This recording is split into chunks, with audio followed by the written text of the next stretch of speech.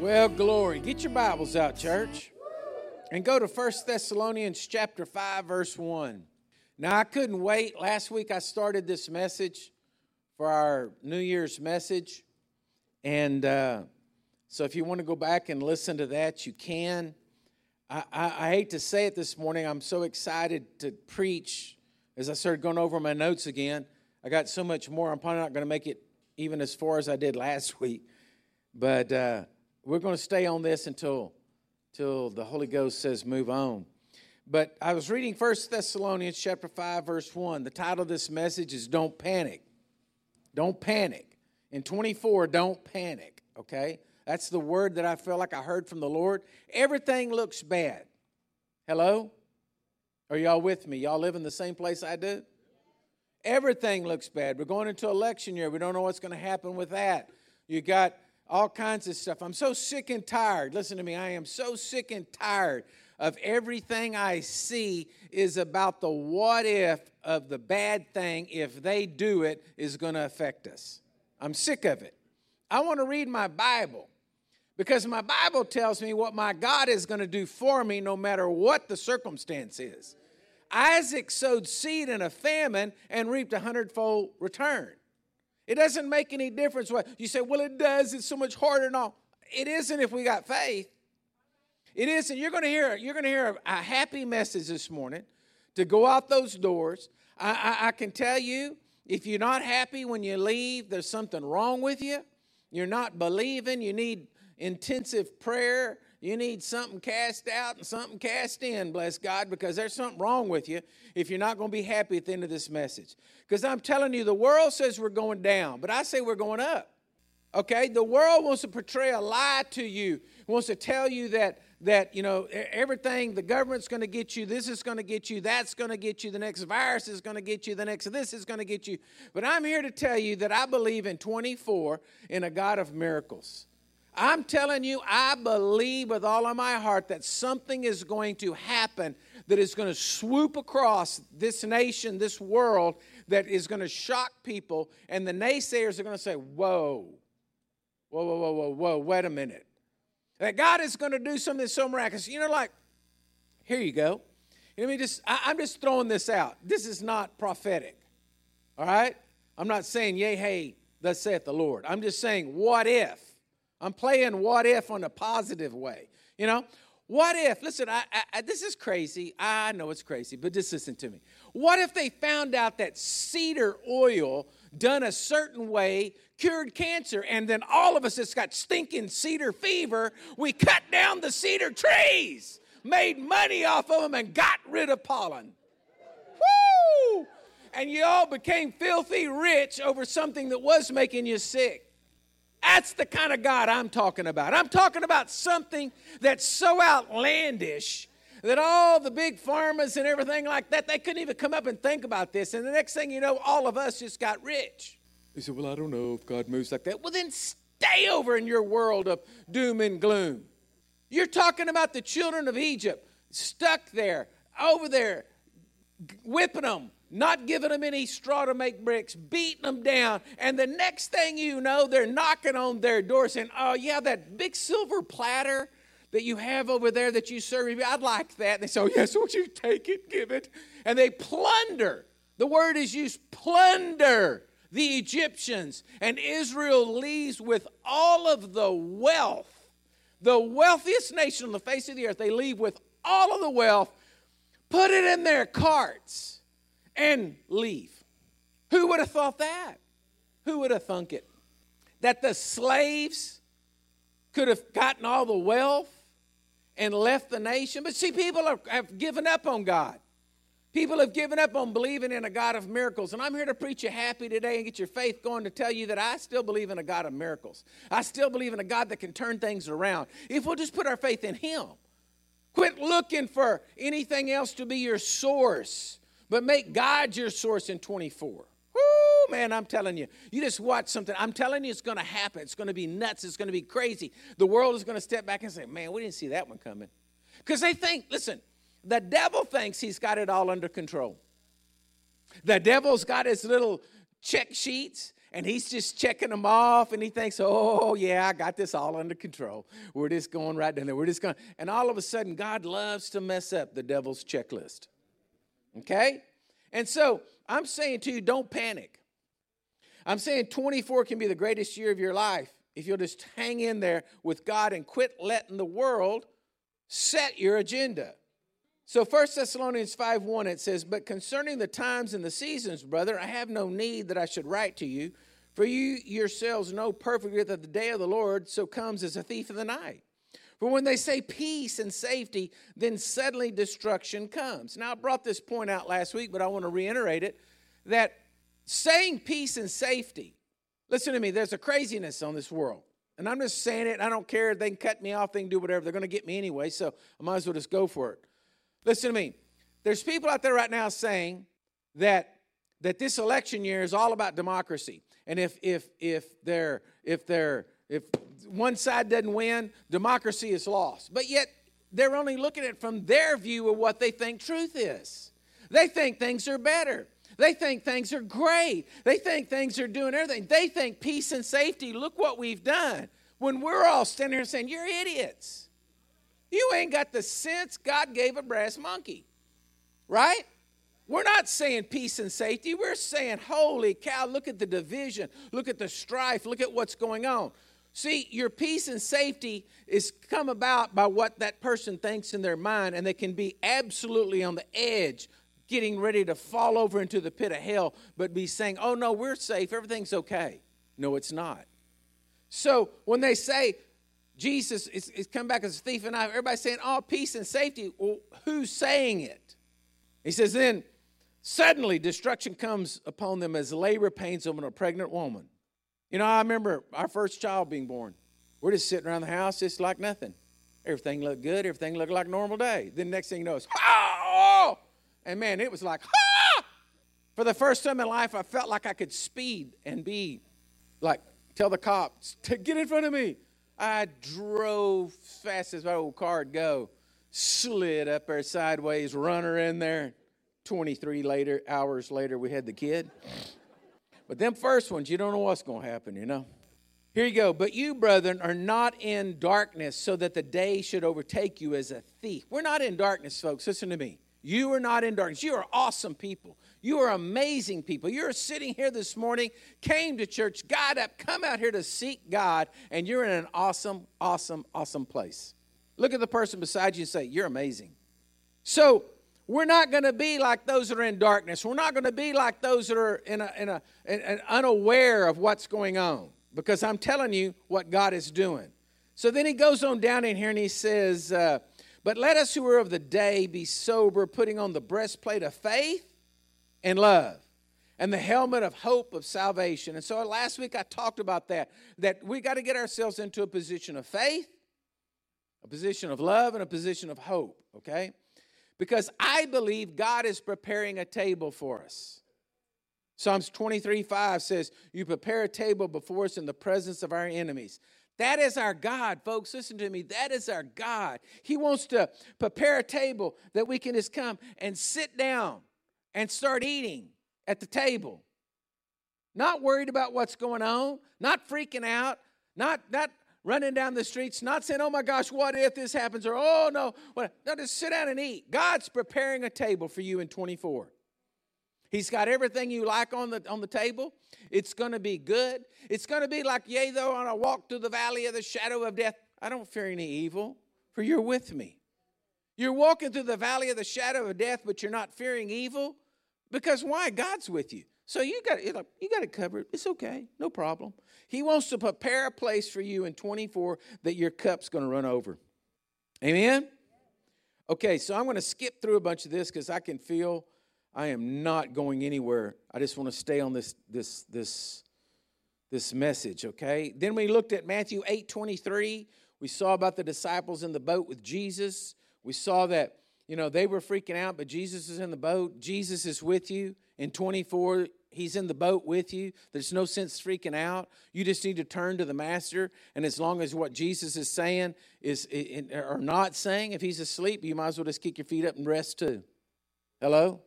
Because Jesus is there with you.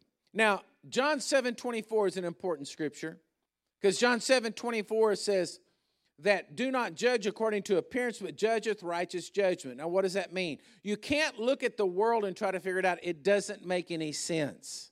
Okay? You can't go look at the world with your just in your logical look and try to see if this makes any sense.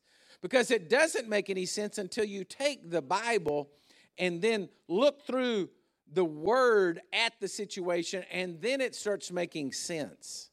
You've got to judge righteously. You've got to judge according and based upon the word. If you just look at everything according to the word, it all makes total sense.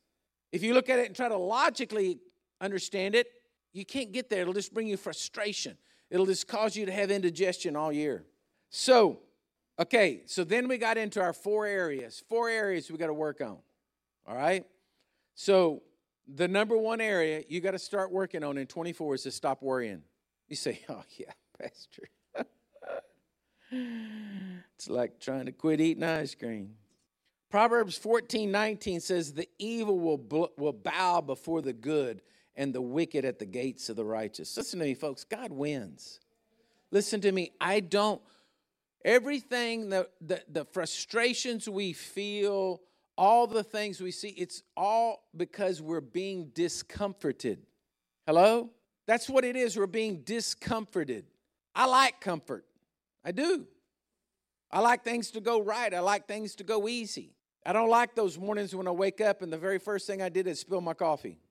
Have y'all ever noticed that some days like your calibration's off just a little bit? No matter what you do, you reach for something, you knock it off, you drop everything, nothing seems to be right. Just like something needs to be tweaked right back here. You just need like a little set screw in the back of your head. You could just kind of turn and try to get your calibration right because everything's just a little bit off, okay? I want everything to go easy. I want everybody to be happy. I want everybody to like what's going on. But it's not like that. That's not the world is, okay? So Jesus says, don't worry. Jesus' own words of Matthew 6:31. Jesus said this.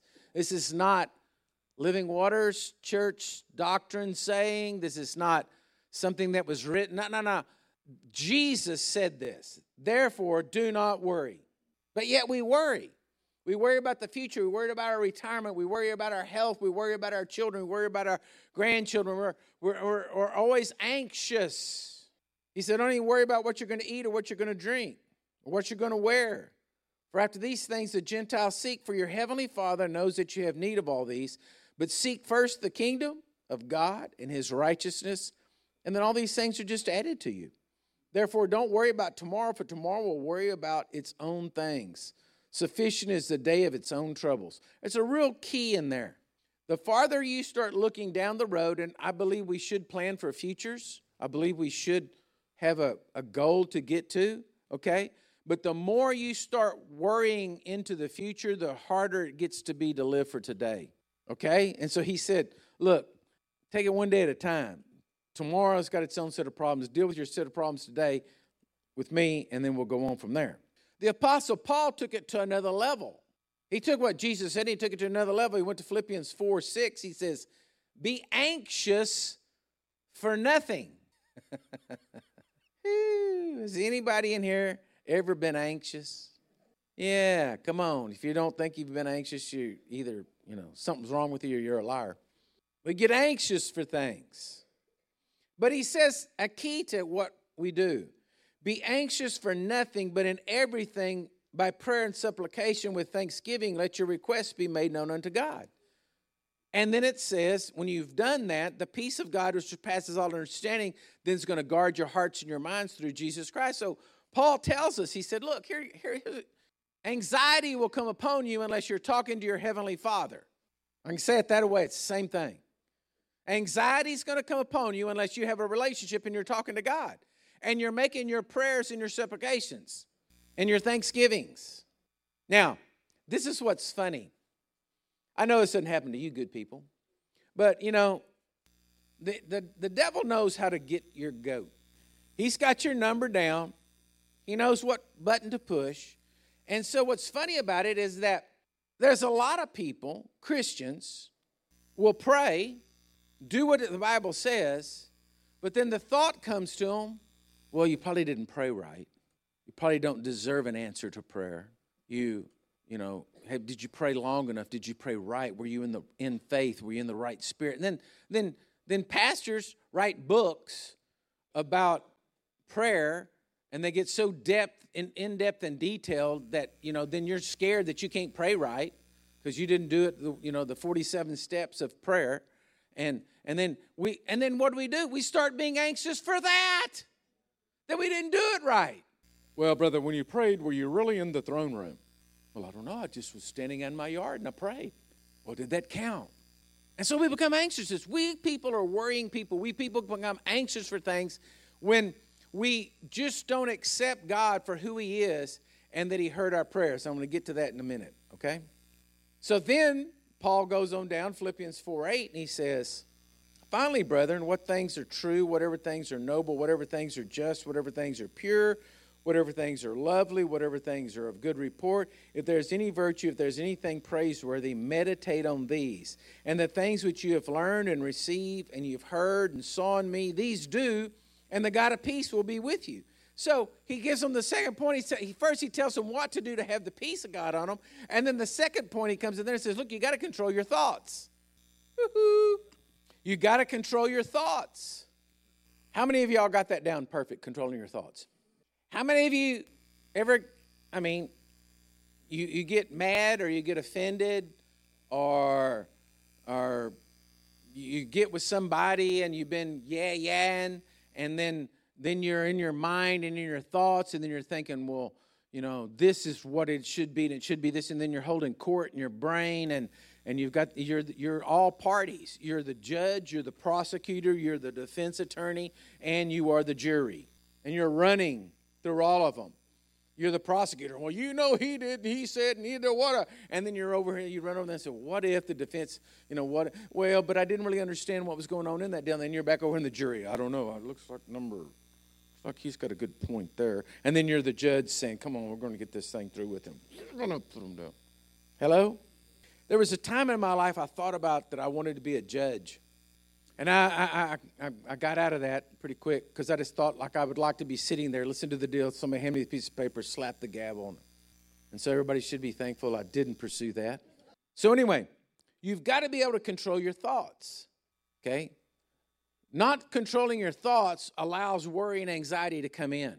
Hebrews 12:1 says, therefore, since we are surrounded by so great a crowd of witnesses, let us lay aside every weight and sin which so easily ensnares us, and let us run with endurance the race that is set before us, looking unto Jesus, the author and the finisher of our faith, who for the joy that was set before him endured the cross, despising the shame, and sat down at the right hand of the throne of God. Okay, so I want to just change this a little bit. I want to help you here. Because for me to tell you to control your thoughts, it's kind of like telling you don't have a desire to eat sweets. Like I knew my health was not good. I was having all kinds of issues a couple of years ago, and the Lord spoke to me and said, quit eating anything sweet. And I was like, oof, I'd rather go to Ethiopia and preach. Come on, Lord. That ain't going to be no fun. And so I went down that journey. It was worse than, it was the most addictive thing I'd ever tried to get off of in my life. It was hell. But I broke it, and I finally did it. And then so I don't usually ever eat sweet. But then this Christmas I thought, I'd go just do a little of something. And it was as if, well, let's put it this way. I didn't do it for very long because I saw right off the bat that I would be back to a sugar addict pretty quick. So I rebuked it, cast it out. That is the sugar from the house. Sent it home to the grandkids, said, get this stuff out of the house right now. I don't want to be tempted. But my point is, those temptations are always there. Those things are always right there. It's always right there to come back in. Those thoughts are always going to come in and try to get you. And so I wouldn't be any good just to tell you, just don't have bad thoughts. I got to show you something here, okay? One of the problems that we have as Christians is in our thinking, we think that because we're walking with God, everything should work out the way we see it. We don't think that we should walk through hardships. I saw this happen, before the 70s. In most denominational churches, people just went to church and tried to be better people, but the teaching was pretty mainline, whatever church you attended, mainline, basically you're going to get to heaven because you believed in Jesus, but you're just not going to get any help on earth. And then the 70s came in and a revival came in and a lot of things started happening, and a lot of things started changing, and then people started preaching about, God wants to help you and He wants to bless you, and here's what the Scripture says. And a lot of teaching came in those lines of everything from prosperity to victory to whatever. And then there became a time where Christians believed that you basically can control your world by your prayer life, your thought life, what you speak, and that you could get everything lined up and you could live in a perfect world in a box with no problems. But the problem with that teaching is we still live in a fallen world. We still live in a world that's got issues, and we still got a devil to deal with, and we still got devil-filled people to deal with, okay? And so that you can't always make it work out like that, okay? But that doesn't mean that the teaching wasn't true. You just have to grasp it and understand what God is saying. Because God wants to deliver you, listen to me, through the problems, not from the problems. Go back and read the Scriptures. I'm just preaching to you what the Bible says, okay? Listen to me. Some problems we create ourselves because of bad choices and not understanding the promises of God. Some come because it's collateral damage. It's not really your fault. It's collateral damage, all right? You're just in the wrong place at the wrong time. It's collateral damage going on. And then some are because we just live in a fallen world. But I want to tell you something. God wants to deliver you out of them all. Let me take you to an example. Daniel chapter 6, verse 18. Story of Daniel's in the lion's den. Now, I'm just going to tell you the biggest part of it, and then we'll read this in a minute. Story of Daniel in the lion's den, right? Daniel's doing good, and like all men, when somebody else is doing good, all they want to do is knock them down rather than try to be as good as they are.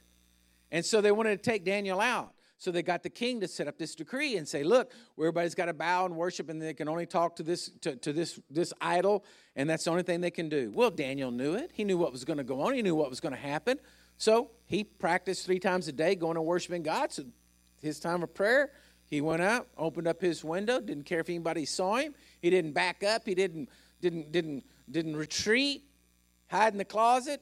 Got right out there in front of everybody. Everybody knew it. The next thing you know, the king he loves Daniel. He didn't want to see Daniel hurt.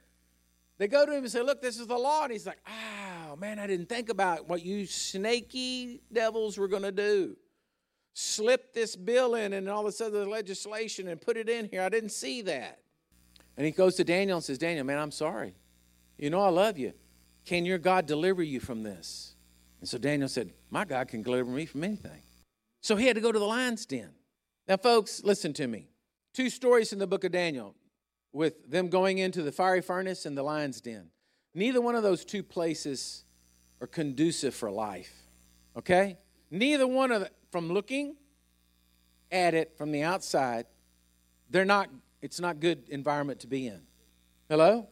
This is where I'm talking about judging with righteous judgment.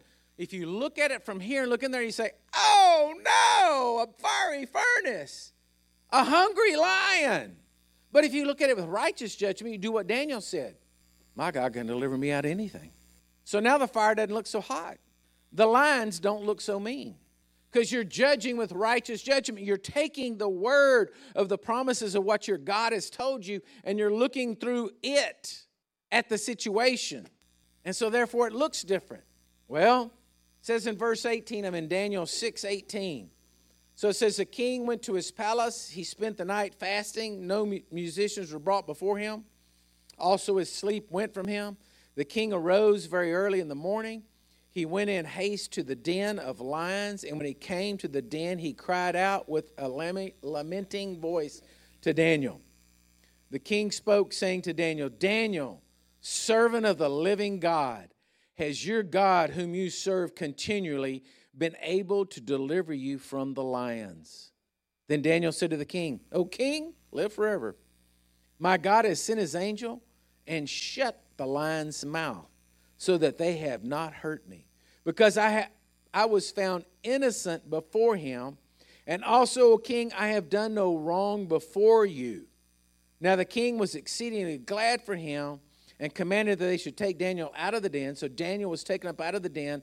No injury whatever was found upon him because he believed in his God. Now the rest of those verses said, then they took the guys that had done all this and they threw them into the lion's den.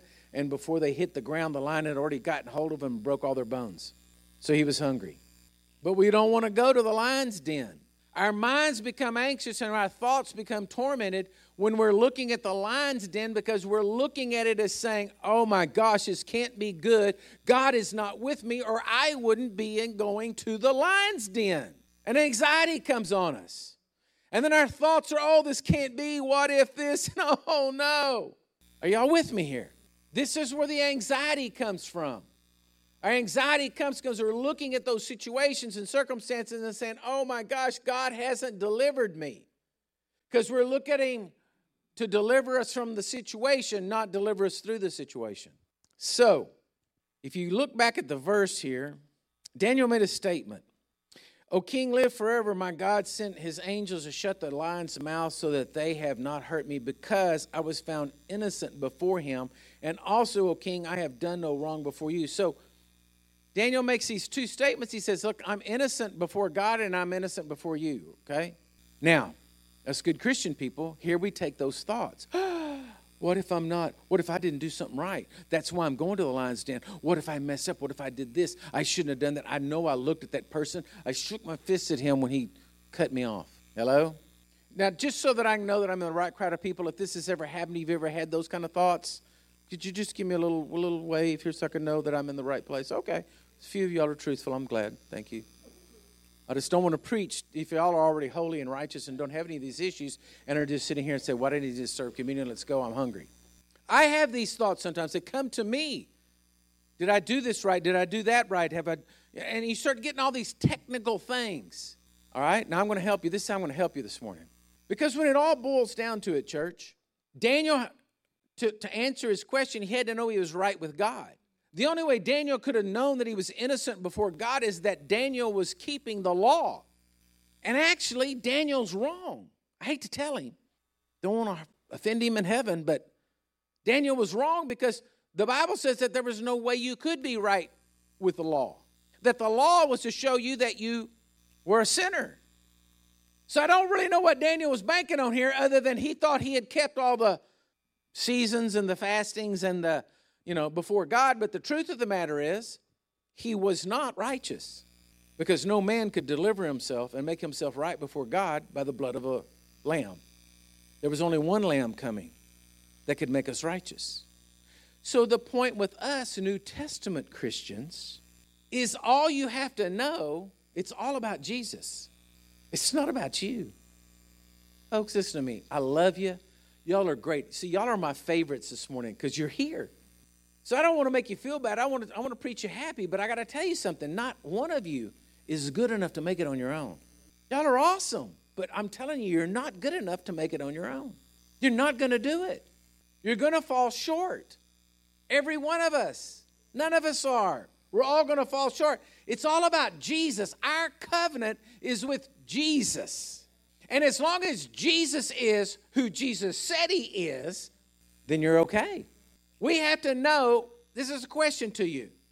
Do you believe that Jesus is the Son of God? Do you believe that Jesus was sent forth to go to the cross to die for your sins? Okay? Do you believe that Jesus arose from the grave third day? Okay, you're doing good.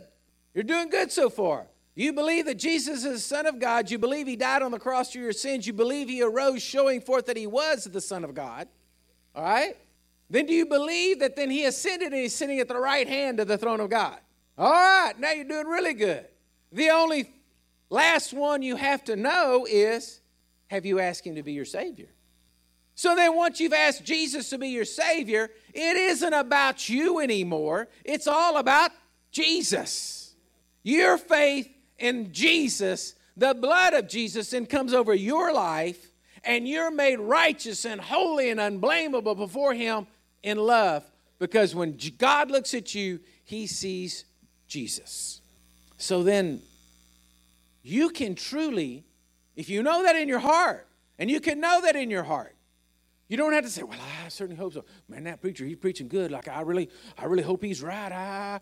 No, you can know that you know that you know that you know down here in your spirit because you've been born again. You know that. You're right with God. And if you know you're right with God, then folks, listen to me. You can face the lion's den and know the mouth of the lions will be shut. You can face the fiery furnace and know that God's going to be in there with you. The fourth man's going to be in the fire. You can know that the government can do whatever they want to go do. Foreign invaders come and do whatever they want to do. You can know that whatever can take place, whatever virus, whatever disease, whatever ungodly, unholy thing that evil men could think up to put upon us can happen. But God is with you because you are right with him. Wow. Will you be inconvenienced? I don't imagine it smelled too good in that lion's den. The victory was looking over the edge of the lion's den when your enemies got thrown inside and got eaten before they hit the ground. You would want to say, because, no, y'all wouldn't. Y'all are good people. But I would want to say, teach you to mess with me. We don't want to have to face a Red Sea. We don't want to have to walk in love. But it's all about Jesus. It's not about you. That's the kicker. You sold your life to Jesus. You gave your life to Jesus. He bought and paid for you. So he's in charge, not you. So all of a sudden, then it doesn't make any difference what's going to happen. Like I say, if you spend any time looking on the internet, there is nothing out there that is telling you what I'm telling you this morning. I mean, there may be some other preachers. I'm talking about what's going on in the secular world. It's all about they're going to steal your money. There's a new virus coming. It's going to be a flesh-eating sucker. It's going to be, whatever. It's this, it's that, it's, there's not going to be election this year. We're going to be in a war. Martial law. They're going to declare martial law. I mean, I have listened and heard every one of them. And not a one of them says, you good Christian people get delivered. And I say they're wrong. I say God is God. And I say we may have to spend a night in the lion's den, but we're coming out on top. That God is with us, and that's the place we got to be in our faith, is that God, you got me. You got me, Lord. I'm not going to panic. You got me. I'm going to walk through whatever it is. I'm just going to keep walking and enjoying life and loving and blessing and knowing that you're going to do whatever I want to. And if I need to take a side step or I need to do something, you're going to order my steps. You're going to prepare my way. Because then you can get into say, oh my gosh, we got to get everything. We got to get, survival gear. So I just want to ask you this about survival gear. Now, I think you're crazy living where we live if you don't have a pantry full at all times, because you would never know what's going to happen around this place, okay? But I'm talking about trying to survive the apocalypse. How much food are you going to need? And are you prepared to shoot the first person that comes to your house to get your food? You say, well, yeah, I'll smoke him. Got an excavator out back, I'll bury him out back, do a service over him. And bless God, ain't nobody going to get my food. You're going to run into some problems there, because we're supposed to love people. I say, why not believe God that your pot doesn't run out? I say, why not believe that you made a pot of stew and that thing just will not run out? I say, why not just believe God for him to be doing miracles and miracles and miracles like the Bible says that he wants to do for us? We have to change our thinking and put our thinking in Jesus and what Jesus has done for us. Now, another person that I love here is Jehoshaphat. 2 Corinthians 18:31. It's a great story, and I'm just going to tell it to you, and you can go back and read it. But Jehoshaphat gets all caught up in pride, and he goes to see Ahab, the king of Israel. And Ahab says, I've been thinking about going out and going over there and whooping that old boy over there, and you want to go with me? And Ahab's like, yeah, sure. I mean, I'm not going to back down from a fight. It's a fight. Yeah, let's go do it. I like fighting. So Ahab, he's a snake, And Ahab says to Jehoshaphat, he said, I'll tell you what, I'm going to try a new tactic. I'm going to go in incognito. But you put on all your kingly garments and everything and go into the battle. Now, he should have seen something was coming on this. I mean, I also just really kind of feel sorry for Jehoshaphat. He wasn't smart enough to see what was going on. But yet, in the battle then, Jehoshaphat comes out in all his kingly garments, and all the enemy looks over there and says, there's the king. There's Ahab. Let's get him. So they all start charging towards him. And so he turns the chariot like any smart person and sets sail. And he's running. And he's trying to get away. And he cries out to God. So listen to this. So it was that when the captains of the chariot saw Jehoshaphat, that they said, it's the king of Israel. Therefore they surrounded him to attack him. But Jehoshaphat cried out to the Lord, help me. And God diverted them from him. Jehoshaphat was an idiot. He was full of pride. There was no way he was righteous. Do you follow me here? Yet when he cried out to God, he delivered him. Why? Because God is a God of covenant. And who do you have a covenant with? Oh, Jesus. So then what does that mean to you? Even when you get out there and they're doing something stupid, you can call out to God and say, what have I done? And God will deliver you because of covenant. And then someone randomly shot an arrow and it hit Ahab right between the shoulders and killed him. Listen to me. Wicked and evil people are not going to get away with what they're doing. Just hear me. They're going to get shot with an arrow between the shoulders somewhere that somebody randomly shot. And I'm telling you, it's going to happen. I believe it's going to happen this year. We're going to see some of it. It's just going to happen. It's going to be there. It isn't going to make any difference. It's just somebody shot an arrow. Because God is God. Now listen to me. Romans 8:31, a scripture you know. I want to hurry up and finish up because we're going to have communion. I'm going to bless everybody. Romans 8:31. It says, what shall we say to these things? What things? All these things are coming against you. If God's for us, who can be against us? He didn't spare his own son, but delivered him up for us all. How shall he not with him also freely give us all things? What are we going to do with that scripture? You're going to throw it away? You're going to say, oh, but Lord, you don't understand. The lion's den, it's smelly. Oh, God, you don't understand, but the fire is hot. I can feel the heat coming from the furnace. No, he says he's going to give you all things. He's going to deliver you in all things. It's God who justifies. Who is he who condemns? It's Christ who died and furthermore also is risen. Who is even at the right hand of God, who also makes intercession for us.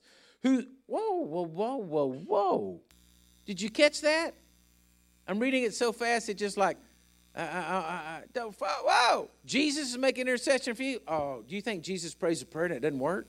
Shall tribulation or distress or persecution or famine or nakedness or peril or sword, as it is written, for your sake we are killed all day long. We are accounted as sheep for the slaughter, yet in all things we are more than conquerors through him who loved us. For I am persuaded that neither death, nor life, nor angels, nor principalities, nor powers, nor things present, nor things to come, nor height, nor depth, nor any other created thing shall be able to separate us from the love of God which is in Christ Jesus. Wow. Because of what you did, you made it about Jesus and not about you. That scripture is yours. Nothing can separate you from the love of God. No matter where you are, the devil can't come into your thoughts and say, oh, but I know what you were thinking. God doesn't like that. Oh, you've messed up too much. God's not going to take care of that. No. He can't do that to you because it's not about you. It's about Jesus. And Jesus already did it. His blood's on the cross. Blood's at the altar. His blood's taking care of everything. And you're righteous because of what Jesus did, not because of what you did. Does that mean we get to live any way we want to? No, the Bible tells us we should live good and be good people. But it doesn't change the fact that you're already in covenant with God. And the blood of Jesus is crying out for you. So you can just shut up all of those thoughts that come into your mind right then. And just say, no, just go find somebody else to talk to. They're all gone. I'm righteous and holy and unblameable before my God in love. And nothing can separate me from the love of God. God loves me. All of a sudden, your faith builds. You see what I'm saying, church? This is what God intended you to walk in. This is how God intended you to think and to walk and to function in this life. Now, I got to share this last one with you because my wife was preaching to me this morning. Luke 21:10. This is in Jesus' own words to us. Then he said to them, nation will rise against nation and kingdom against kingdom, and there will be a great earthquake in the various places, and famines and pestilence, and there will be fearful sightings and great signs from heaven. But before all these things, they will lay on their hands They will lay their hands on you and persecute you and deliver you up to the synagogues and the prisons, and you will be brought before kings and rulers for my name's sake. But it will turn out for you as an occasion for testimony. So, in other words, they're going to get you, take you, think they're going to do it, but you end up getting a great platform to be a testimony for Jesus. Therefore, settle it in your hearts. Settle it in your hearts. Hear me. Settle it in your hearts. Hear the message I'm saying to you today and settle it in your hearts.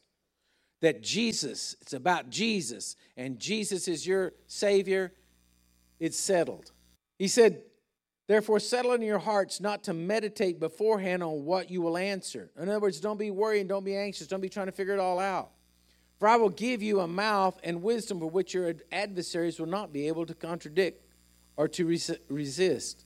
You will be betrayed even by your parents, brothers, relatives, friends, and they will put some of you to death, and you will be hated for all my name's sake. But not a, right here, look at this.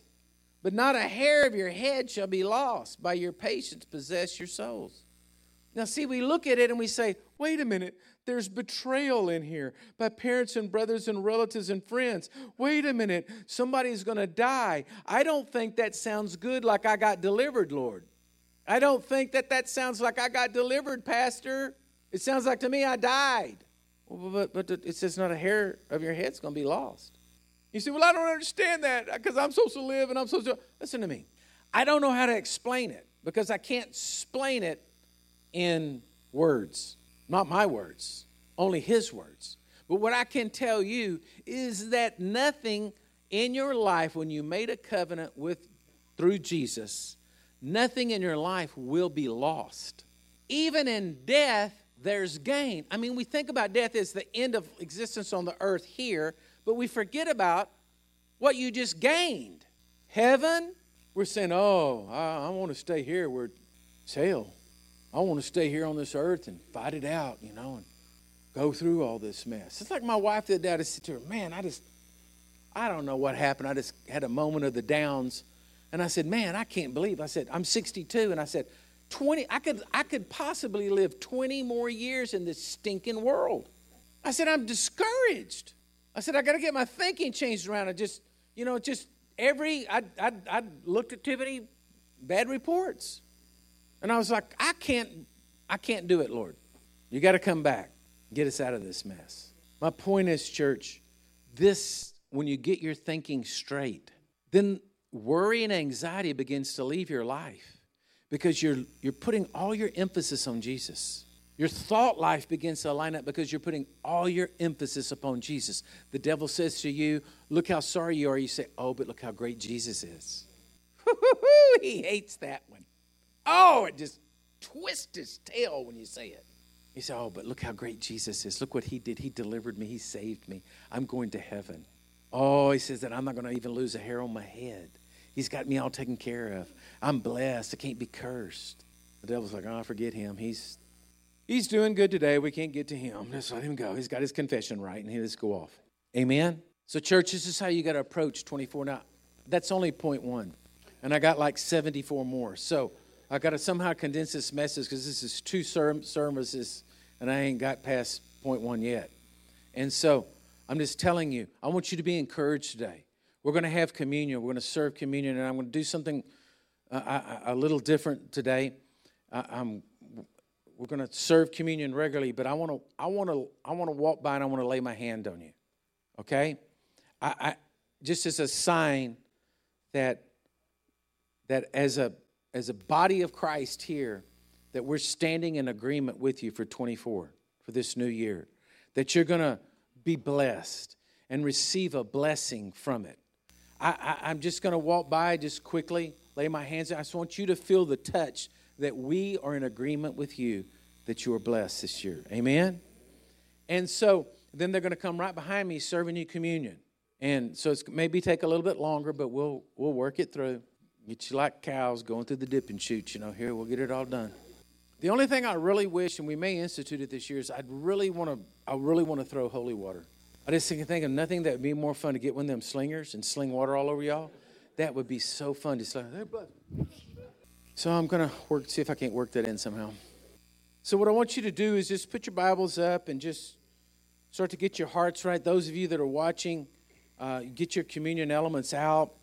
Those that are going to help me up here, come on up right now and help me to serve. Musicians, y'all can come up. So the Bible tells us that on the night that Jesus was betrayed, that he broke bread and he gave it to his disciples and said, now this is my body which is broken for you. Now do this in remembrance of me. So Lord, today we take this broken piece of bread and we just take it, Lord, and we believe you that in this whole year, your body that was broken on the cross, it's enough, Lord. It's more than enough, but it's enough, Lord God, because we're in covenant with you. That you heal our bodies, you mend our hearts. Lord, through this communion, you put everything back in order. So take now and eat.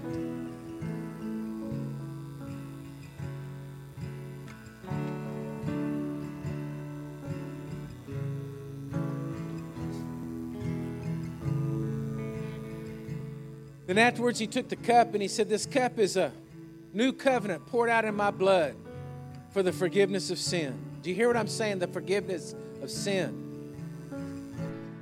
Lord, we thank you that your blood was enough on that cross. It was more than enough, Lord, to make this world, to have an opportunity to be righteous with you. Lord, we believe in you, Jesus, that you are our Savior. That, Lord, you made a way where there seemed to be no way.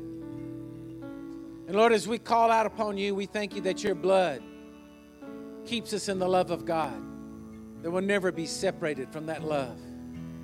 And we praise you for it. So take and drink.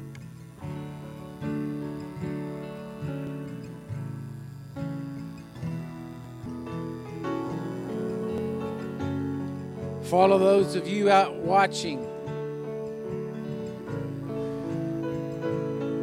I can't lay hands on you, but I can speak a word over you.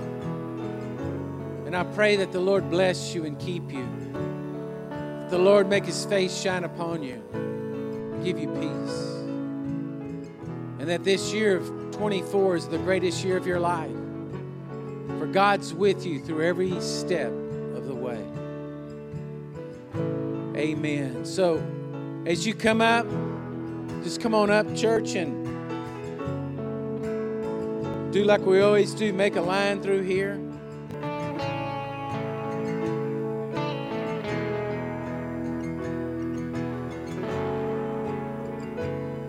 Thank you, Jesus. Stand up, church. Look at the person beside you and say, boy, you're blessed.